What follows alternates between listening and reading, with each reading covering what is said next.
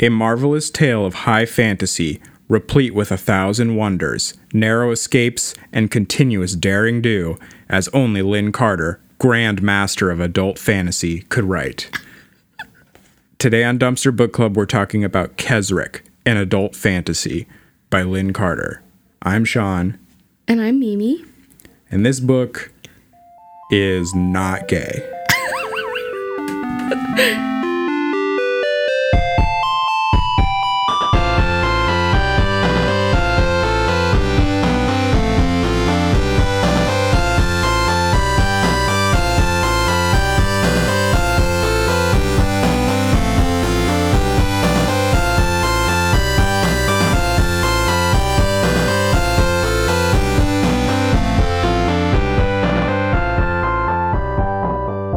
Unfortunately. So I picked out this book mainly because of just how gay the cover is. It's one of the best covers of any of the books we've done. I'm not sure if we can fully explain it, but... Well, how do you even start with this cover? We have a beefcake of a man with flowing red hair and a Freddie Mercury mustache. Also red. And he's wearing a shimmering purple leotard, skin-tight green tights. Which show everything. Knee-high boots. He's got an earring, tons of gold, necklaces. Bangles. Leather arm cuffs. And his sword is erect and angled from his crotch, glittering in the nightlight. Not only is he wielding a sword, he also has a spear held between his legs. He's just gripping it with his thigh. And this hunk is riding a hippogriff as his mount. And the hippogriff seems to be covered... It's made of rhinestones. This is a rhinestone cowboy on his rhinestone hippogriff. Every inch of the hippogriff is gems or sequins. He has a rainbow mane. It also has some nice jewelry with a big emerald at its chest.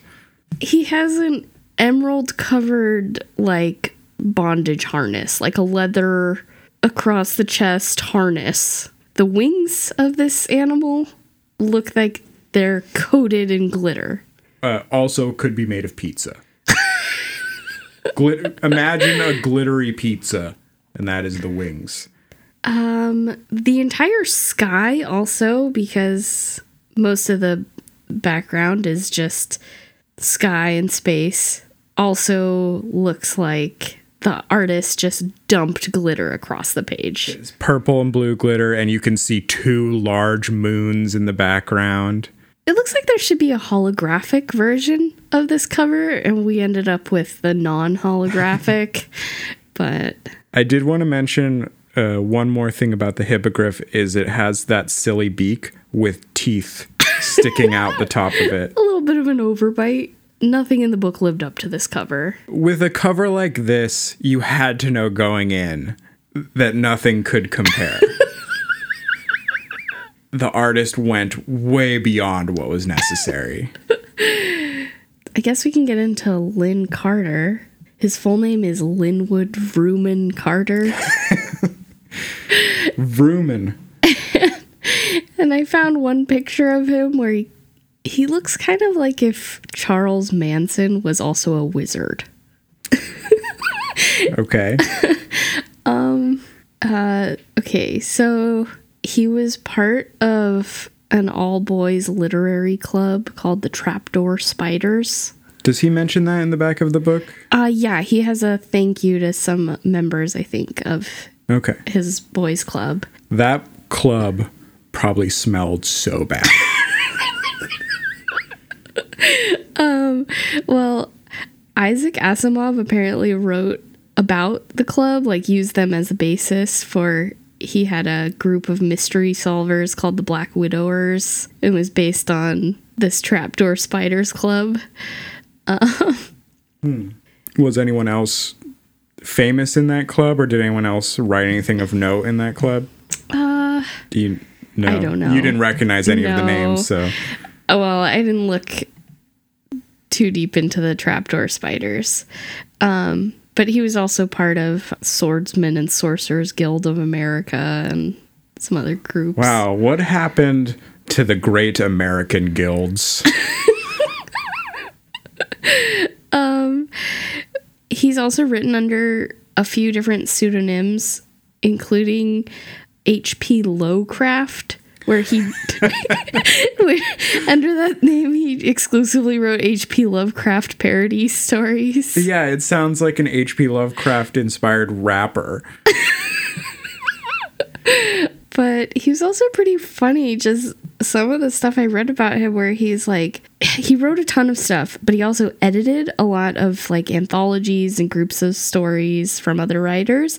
But anytime he was in charge of editing something, he would always make sure his own stuff was in there. Well, that's one of the benefits, I think. Oh, and then he was like really into self-promotion. Like he would cite his own works in other things and then have really obvious self-insert characters that were just himself as the hero of a book like this. Is that him? Yeah. Well, I think the strongest part of the book was the promotion. The cover is amazing. The blurb on the back is really great. And then the book starts with a cast of characters. It gets you really pumped. It just lists all the characters. Kesric, a knight, and a hero, and Teron, a friendly sorcerer, and just goes down all the characters. There's a wicked witch, and an evil Egyptian wizard, and then he lists a bunch of crazy magical monsters that are in there. I think a lot of people were probably tricked into getting this book. I certainly was. Not even tricked. I just think it does a really good job of selling itself off the shelf, which is the most important thing for these kinds of books. Yeah. I think Lynn Carter also met a pretty sad end where he basically started drinking and smoking a ton and ended up with like mouth and throat cancer and ended up disfigured and then died from it. The end. A somber moment in Dumpster Book Club. I don't know how to start this because there's so many things I just want to scream out about this book right off the beginning. And I don't know how to wait for the story to happen. Well, we'll do our best. So the book is broken up into sort of sub-books or like major parts. Book 1 was amazing. If the rest of the book had been like book 1, it would have been pretty good, I think. I think chapter 1 of book 1 is some of the best we've read on this show. Yes. After chapter 1 of book 1, it takes a pretty steep dive, and then book 2, yeah, it completely tanks. Well, maybe it was just the momentum from book 1, chapter 1. Chapter 1 was great. Just carried me through the rest of book 1. So yeah, chapter 1 basically starts off with the climax of a different story. Or yes. We get right to the good stuff. Our hero and knight. It's the final scene of The Hobbit. Yes. Yeah. It's the climax of The Hobbit. The big set piece of the Hobbit. So our hero and knight in glittering, bedazzled armor has journeyed to the end of the world to speak with the dragon Zorog, who's like the oldest living being or something. Yes, older than the Greek gods. It's totally the classic scene. The dragon's sitting on his pile of gold. He wants to eat the knight, and he just needs the knight to come closer into the main chamber, but the knight is too clever, and they have their dialogue. And Kesric is looking for the magic pommel stone to his magic sword so he can defeat the evil Egyptian wizard Zazamank? Zazamank? Yeah. Zarzamak? And he's asking this dragon where it is. And he's got some clever wiles. I don't know. He kind of tricks the dragon into really like talking about himself and kind of butters him up a little bit. Kesric is really great at the turn of conversation. So tell me about yourself and getting people to share a little bit too much. That's his main strength as a hero. Yeah, he like put all his points in charisma. He's not that great at fighting, as listed in the story. Not particularly strong or hardy or intelligent even. But he's incredibly smooth. It's just that mustache. So Zazamank got rid of the pommel stone, stole the pommel stone and hid it somewhere? Or was the pommel stone always missing? And why was Zazamank? Why Zazamank? Okay, so Zazamank, there was a prophecy that Kesric was going to kill Zazamank using the pommel stone. But so Zazamank tries to kill Kesric, take the pommel stone and get rid of it, but all his plans are thwarted by Kesric's fairy godmother, who rescues him. And yeah, this pommel stone, I don't know how it got lost, but... Yes, and the reason the pommel stone is so important is that it upgrades this magical sword to reflect any spell cast at the user back at the spellcaster. So he's pretty much invincible to any direct magical attack because he'll just bounce back at his opponent with the pommel stone. Before I forget, I wanted to mention this sword because he has a named sword, Dastigerd, and it was like the most incredible sword. It had slain thousands of great monsters, and all the monsters knew its name by sight. Okay, yeah, and it was forged in a volcano, melted down 20 times and reforged, and after being forged in a volcano is plunged into the black and bitter foam of the river Styx for tempering, and it's got dwarf runes on it, and it's etched with basilisk acid, and it's quivering full of dark magic, and it's like it went on and on about this sword. All of chapter 1 was kind of like that. Everything was just so much. Did you catch that Zazamank, the Egyptian wizard, speaks in hieroglyph? I missed that. It specifically says he was muttering to himself in hieroglyph. So, this book was just a parody of fantasy.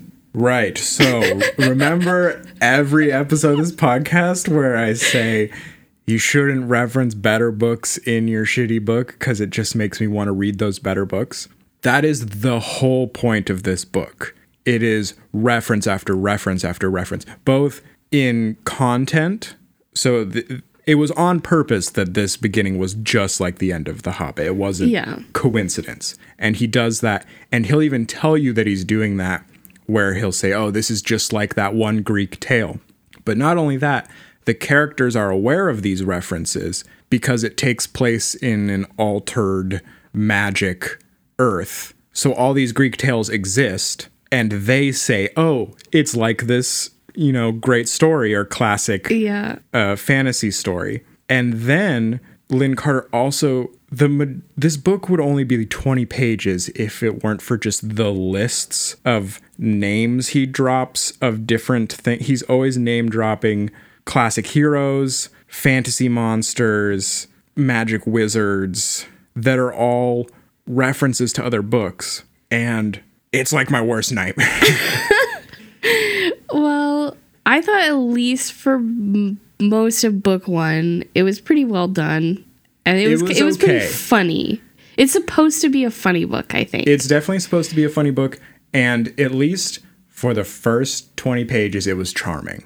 But after that, there's just like so much going on in the world.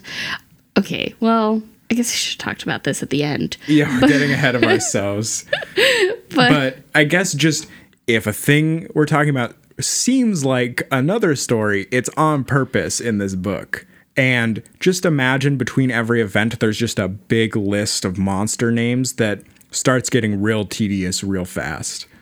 But at the beginning, it was pretty efficient, I think, because he was able to, set up scenes and talk about monsters where it's like, you already know what this thing is like from other stuff. So he doesn't have to spend a lot of time explaining what everything looks like and how it acts. Right. So this book, I don't know if it's for sure because I didn't look it up, but it is written in the style of something that was published in a magazine, monthly or weekly.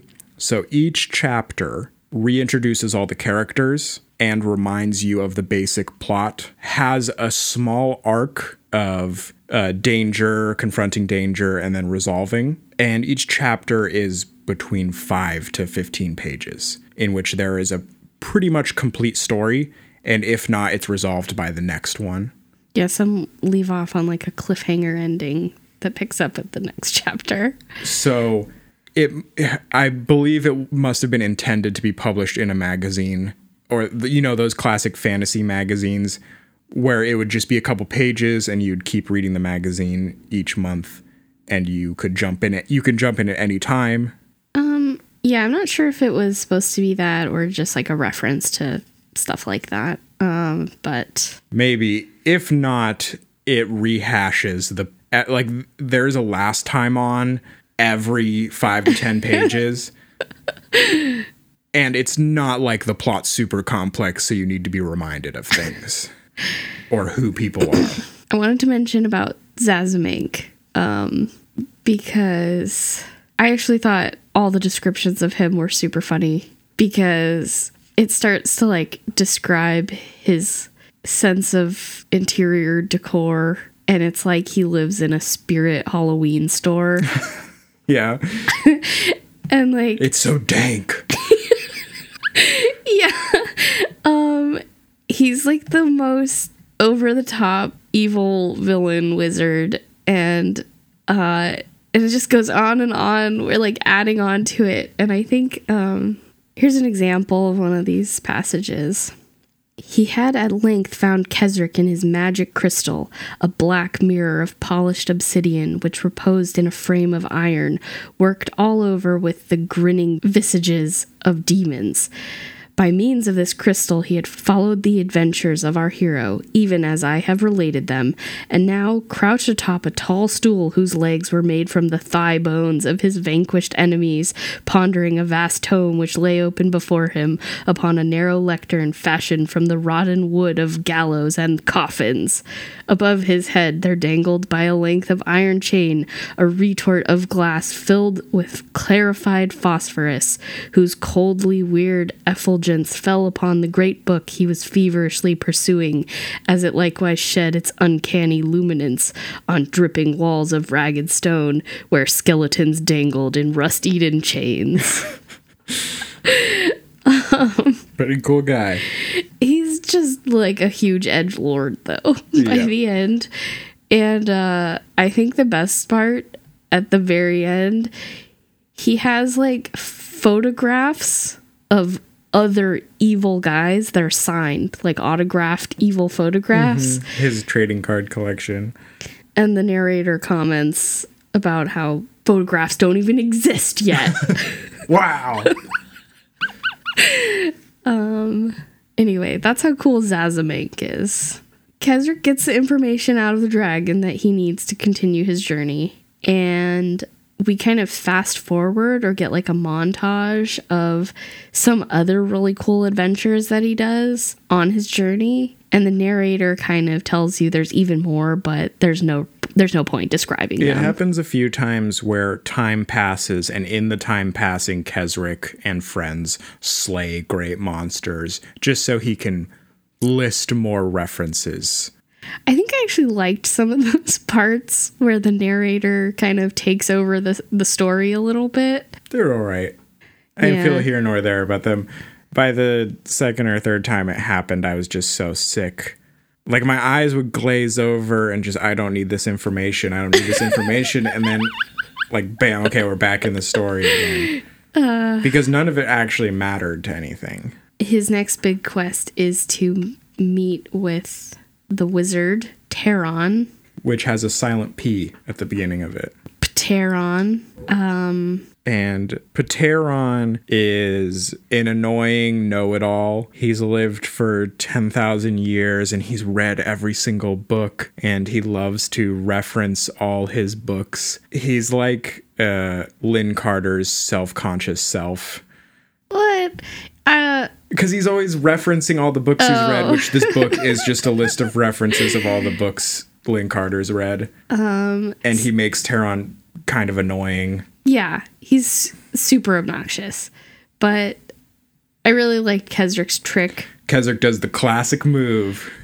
So to convince Taron to come with him, he refers him to, or answers one of his questions by referring to this made-up philosopher, and refers to some made-up works by this philosopher that would clearly explain why Taron should come help him out.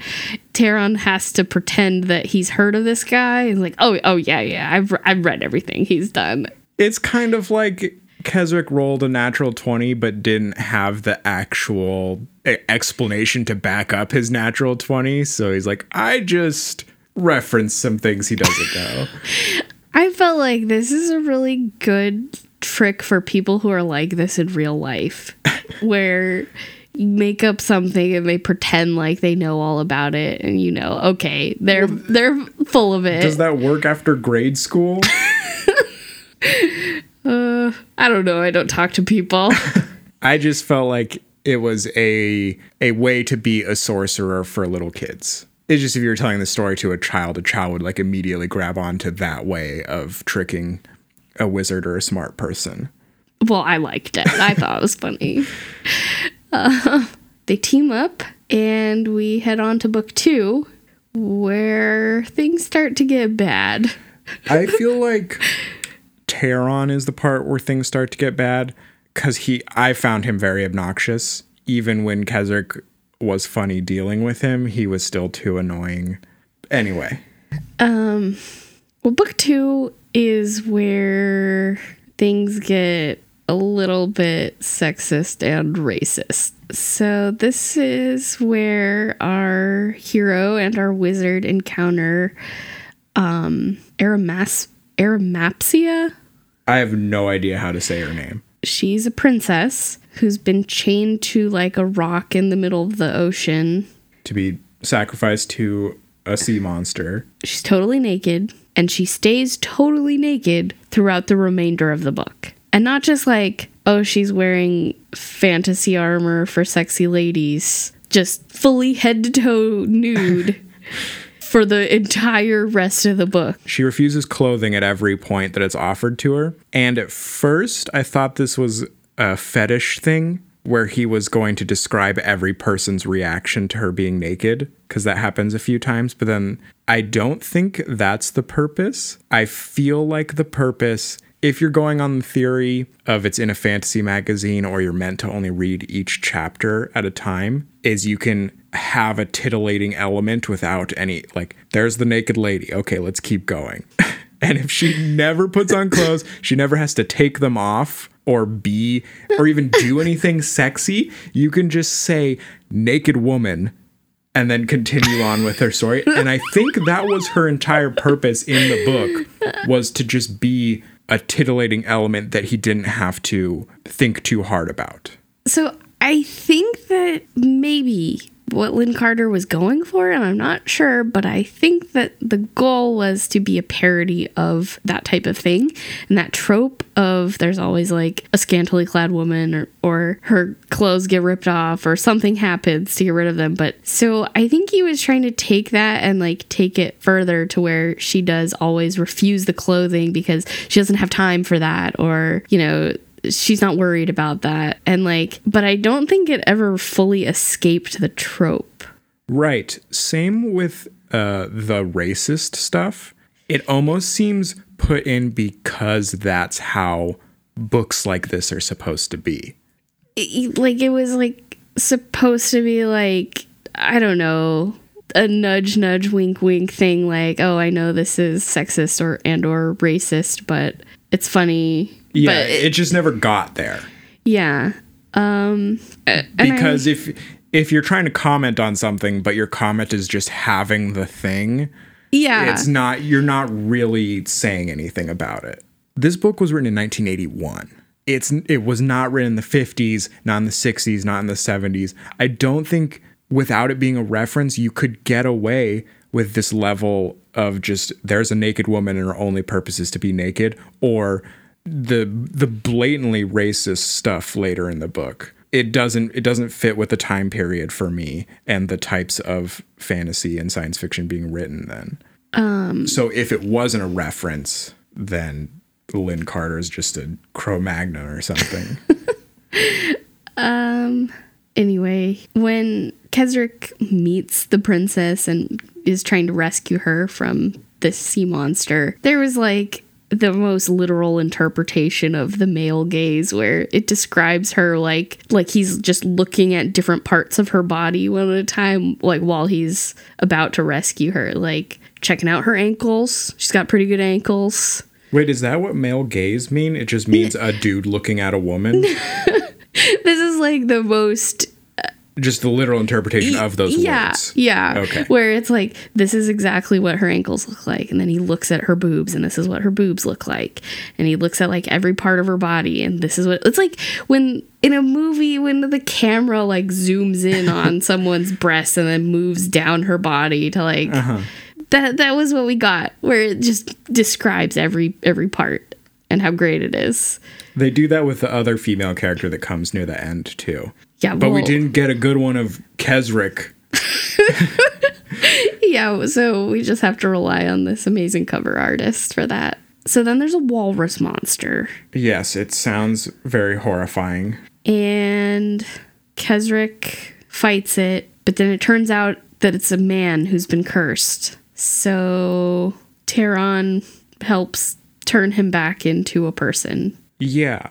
A weird thing about this throughout the book is it's unclear how conscious this character was while it was the sea monster, because other women had been sacrificed to the sea monster.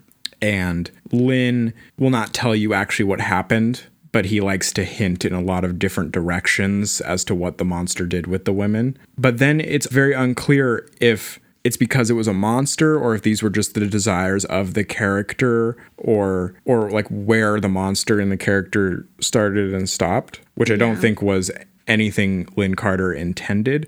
But to me, it just felt like even if you did turn this person into a human, why would you keep this person around that was a horrible monster? Well, yeah, I guess their explanation was that they felt responsible for him after rescuing him, but or because Keswick follows a chivalrous code. Yeah, I think that was another example of how all the characters and the way that they were talking to the princess, where the other women who were sacrificed were her sisters, and the monster guy gives a really half-assed apology where he's like, oh yeah, sorry I ate your delectable sisters. And like she was like the, I don't know, third or something to be sacrificed, but they started with the most beautiful.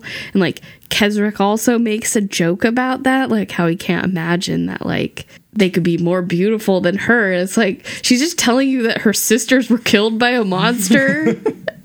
And that's your response. But anyway, so this person is Gagliofo? Yep. Is that how we're gonna say it? Yeah. And Gagliofo is Mr. Popo from Dragon Ball Z. He's described initially as being like in like just blackface. Like he's covered in soot with purple blubbering lips. Well, it's the classic caricature of the Moor. Yep. Yeah. Yep. And again, unclear if this is a reference to classic fantasy literature or if Lynn Carter is a horrible racist, because it doesn't go anywhere with it. It was like so over the top. I'm pretty sure it was meant to be a parody or a reference to other stuff, like Lovecraft even was pretty bad. But it was never funny. It was never like subverting the trope. It's just a parody that makes you feel bad about the reality of the world without saying anything about it. Yes. So they bring Gaglioffo along on their adventures, and then they go to the house of the Efreet.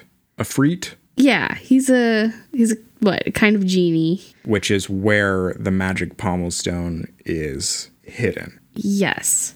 Oh, the other reason Taron agreed is because in addition to the magic pommel stone, the genie also has a special talisman of controlling genies. Mm-hmm. And he wants that for himself. So then I think I liked this part. This was one of the few moments I liked after chapter 1, where there's a big magical door that they have to say words into, but instead they just fly around and go through one of the giant windows. Because I always think that when you're watching fantasy movies or science fiction shows where they have to go through this crazy effort to get into some building, but then the building has all these giant open columns and there's a big open field and no walls or anything. I always feel like you should just be able to go around. Well, they do on their magical mechanical flying horse that Taron brought with him. Yeah, the magical flying horses really get them out of a lot of binds. The other thing I liked about this chapter is that it's got, the best part of this kind of fantasy literature where there's just lists of gems, of every type of gem. And it was like Willy Wonka and the Chocolate Factory, but with gems. Yeah, there are fountains of diamonds spurting in the air, and there's a magical garden where everything is actually gems. But Gaglioffo is like Augustus Gloop. Well, it's so unfair because we're meant to judge Gaglioffo for wanting to take all this treasure, and I don't think they let him take any treasure. Yeah. But Keswick gets his magic pommel stone, and Taron gets his magic item, but then they also just steal a bunch of rubies for money. So why can't Gaglioffo take some stuff? They probably should have let him. Yeah. But he was risking just as much going in there. Well, anyway, so the genie appears while Taron is doing some astral travel to attempt to locate these magical artifacts because they can't find them in the piles and piles of gems. So he's kind of out of commission, and so Keswick is on his own to face the genie, but he just gets out of it through clever conversation again. Yeah, apparently genies are pretty easily tricked. At least in this book they are a few times. They've accomplished their mission. They got the pommel stone. They got the genie talisman. They escape on their magical mechanical flying horse into book 3, where Gaglioffo betrays them. He takes both magic items, the 2 sacks of rubies, and kidnaps Arimaspia. Ow! There's a reward for killing the monster where he would get to marry Arimaspia and get, a quarter of the kingdom or whatever. Yeah, so that's his incredibly dumb plan, which is to kidnap her, bring her back home, and convince her family that he did all the rescuing and all that. And I was like, how is he going to do that with her there as a witness? But then, no one listens to her because she's a lady, and she's just a naked cardboard cutout over there. She doesn't have words to say. She tries to explain things, and everyone immediately cuts her off while she's talking. and then her stepfather's the one who chained her to a rock in the middle of the ocean as a sacrifice anyway. So that's where that part is almost where it gets clever enough where you don't feel bad about the nature of what's happening. What I was frustrated with when I was reading this is Arimaspia's main argument for not putting on clothes is that she's a Scythian and they're used to being naked and they're used to the cold, but no one else in the city was naked. And I really expected, oh, cool, we're going to meet Arimaspia's family, and there's just going to be a naked king and a naked queen, and they're going to have crowns and like just a little naked nudist city. colony. Yeah, that's what I imagined they were. He should have done that. That would have been great. Fun. But no. Meanwhile, Zazmank, talks to the genie, tells the genie to go get those guys that stole this stuff, and the genie rushes off to kill Taron, but finds Gagliofo pretending to be Taron, and everyone thinks that he is Taron. So Gagliofo gets captured by the genie and taken back to Zazmank. And then Kesric and Taron show up, and right on time. Yeah, then they get to be the heroes. Wait, that's where they got the rubies. From the king. Oh, they didn't steal it from the Efreet? No, yeah. Okay. Oh, wait. How does that make sense? It doesn't matter. Okay, well, then they decide to stop for a picnic. Because they're hungry? They're very hungry. And they end up in an enchanted garden and take a nap. And Taron decides he doesn't want to wake them up. He's just going to fly back home. They seem like they have things under control. Yeah, the adventure's over. Kesric has his pommel stone. Arimaspia's married to him. And Taron has his genie-controlling artifact. But he still has to learn how to use it. So that's why he flies off to his home in a hurry, leaving them to continue their nap. They wake up and they are trapped in the garden, and the whole thing lifts up and moves around from location to location. And there was a description I thought was pretty cool of the barrier. There's like an invisible barrier keeping them trapped in the garden so they can't get out. "This is very odd," muttered the knight to himself, and it certainly was, for it's difficult to imagine an impassable barrier that affords no resistance to the touch. Picture it, if you will, in these terms. Extend your arm to the limit, with your fingers outstretched. Although no substance meets your touch, it remains impossible to reach farther. Something like that was the experience which Kesric found in striving vainly to pass the viewless barrier. When you read that, did you try to do it? No. Because I did. I still don't really understand. Well, just reach your arm out. Okay. And now try to reach further. Okay. Okay, now try to reach further. Okay. Now go as far as you can reach. As far as you can reach. Okay. Now what? You have to go as far as you can reach. Okay, but what now? Well, now go farther. Okay. You have to go as far as you can reach. Okay. And then you can't go any farther. You just lean forward more? No! Take a step? Well, I thought it was a cool description. A cool magical barrier. It's fine. Fine. It's fine. While they're in this pickle, they meet another knight, Mandricardo. Who is just charming. He follows them through the rest of the book to interject with, "Oh, jolly good," or "Oh, I say." Yeah. He is just wants adventure, and anytime something adventurous happens, even when they're in great danger, he's so excited to be having an adventure. Right before Mandricardo is introduced, there's a chapter starring Zazamenk where he watches them in his magic globe, and then he walks over to this thing. He's like, now time to unleash my secret weapon. And it describes this thing rotting with maggots. And then in the next chapter, Mandricardo is introduced, and they talk about how there was another Mandricardo who died and how they kept naming them Mandricardos. So I thought throughout the book that he was going to turn out to be an evil enchantment by Zazamenk, but he wasn't. He was just a friendly guy that hung out with them for the whole book. He had no purpose. Yeah, just a new friend. I think he had to add another single hero because Kesric was already married. So gotta keep those ratings up. Yeah, The Office got way worse once Jim and Pam got together, so they had to keep adding couples.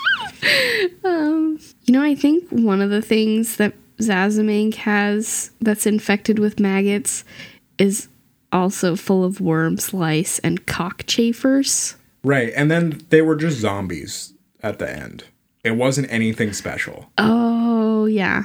So I don't know why they introduced it in the middle of the book or why it was such a special thing. Build a little bit of tension, I guess. He tossed the Panem into a corner where a rat-gnawed skeleton hung from rusty chains and left him to huddle weeping on a bed of filthy straw while he ascended to his great throne-like chair made of the skulls of babes and children mortared together with molten lead. Seating himself therein and tossing the wreath of living serpents wound about his arms onto one hook of an iron hat rack, he kicked off his sandals and relaxed broodingly, his swarthy brows contorted into a frown indicative of deepest thought.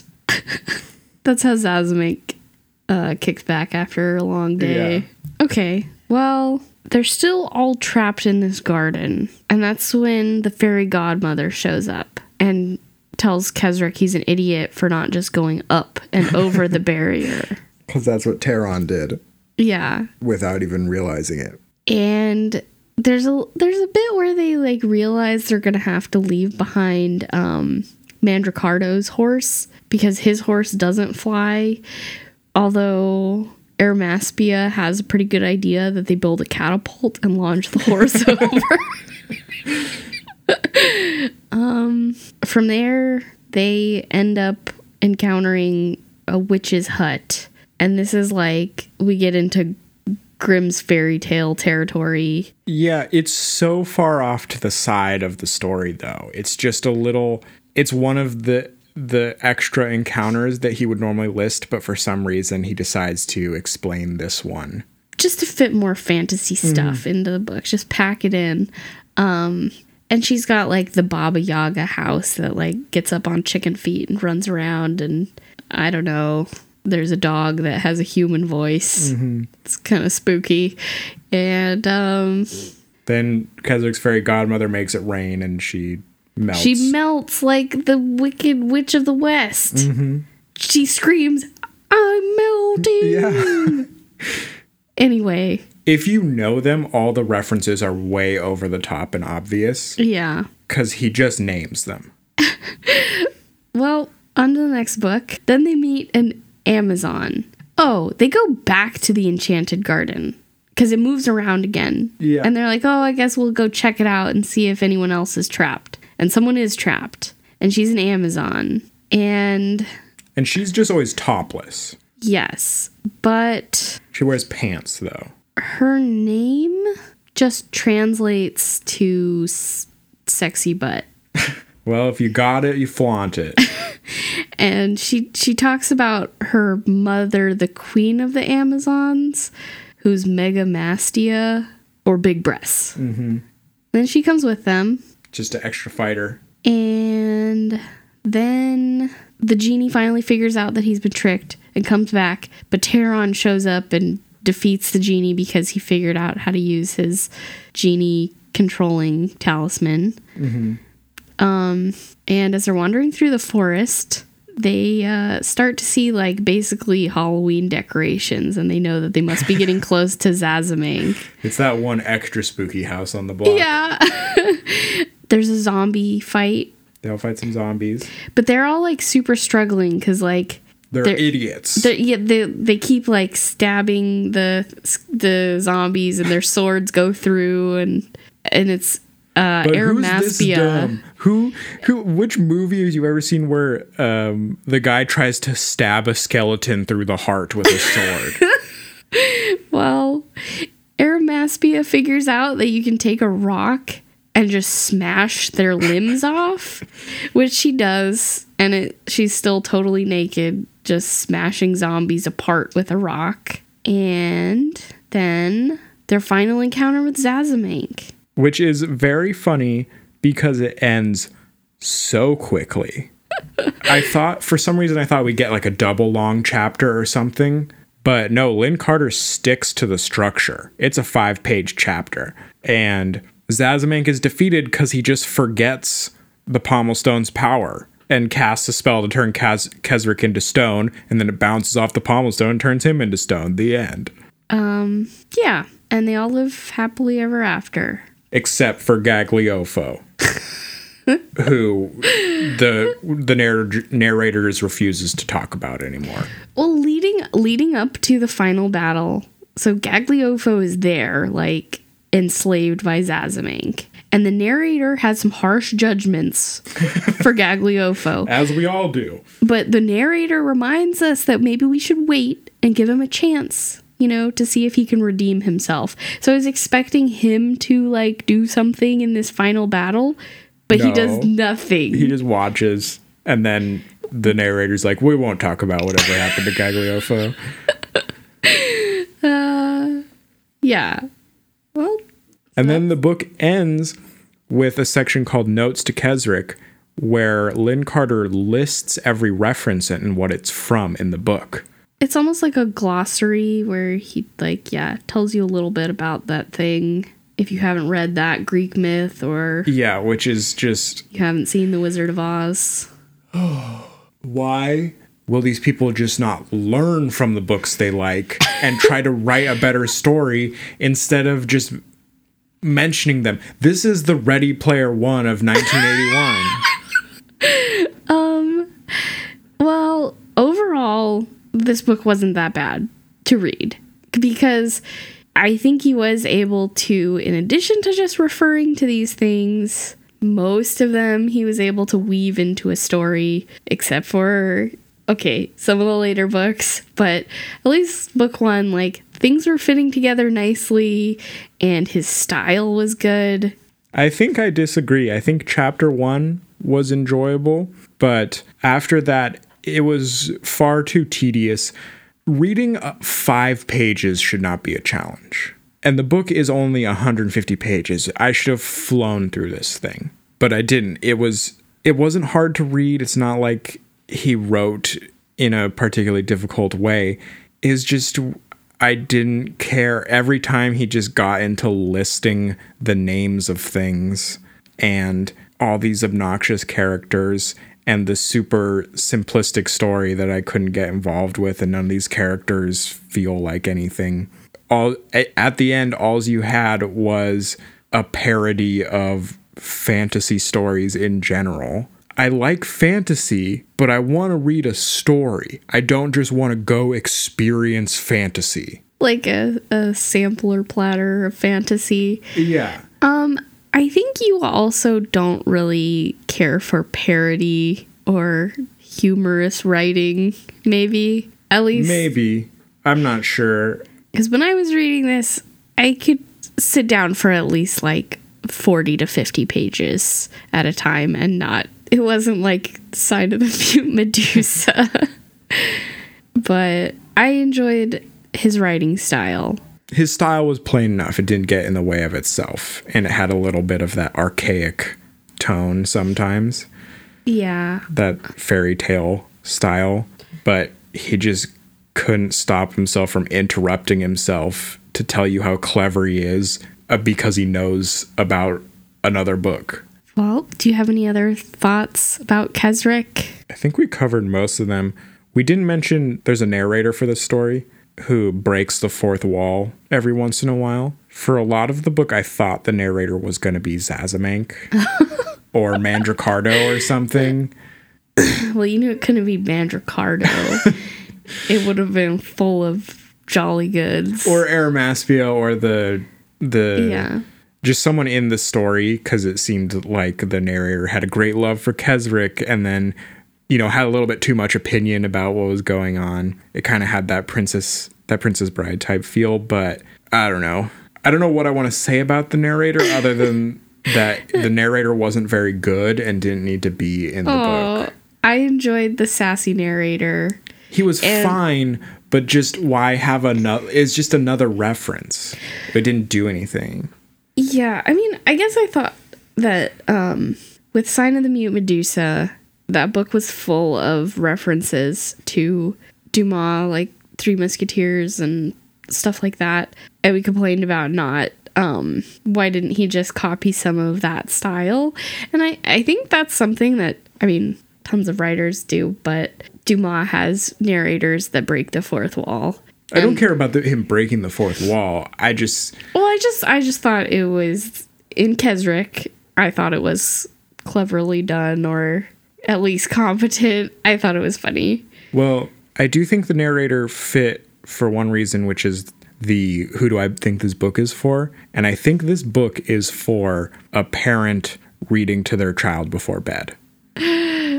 Because each chapter's short, it has its own arc, characters are simple, lots of fun adventure. I think as an adult reading to your child, there are probably parts you might want to skip over and parts you could cut down. Like, a kid doesn't need to have all these dumb references. The kid just needs the simple fantasy story. But I think it could very easily be turned into a story you read to your kid every night, finish it in a month or something. Which is the exact opposite of an adult fantasy. Yeah, I was gonna say. That did not need to be part of the cover of this book. This book is incredibly childish throughout. Not that it's bad that it's childish, but there's nothing about this that is an adult fantasy. Sorry, I jumped into who do you think this book is for. Who do you think this book is for? I think that if you like parody books, this is probably pretty enjoyable. And if you've read a ton of fantasy and have fun, like, oh, I know that thing. Oh, I know that thing. Oh, I've read all about that thing. Which is a style of comedy for sure, where you just list things that other people also know. Then, I mean, Ready Player One has tons of people who love it. It's true. You can't deny. I'm sure there's an audience for this.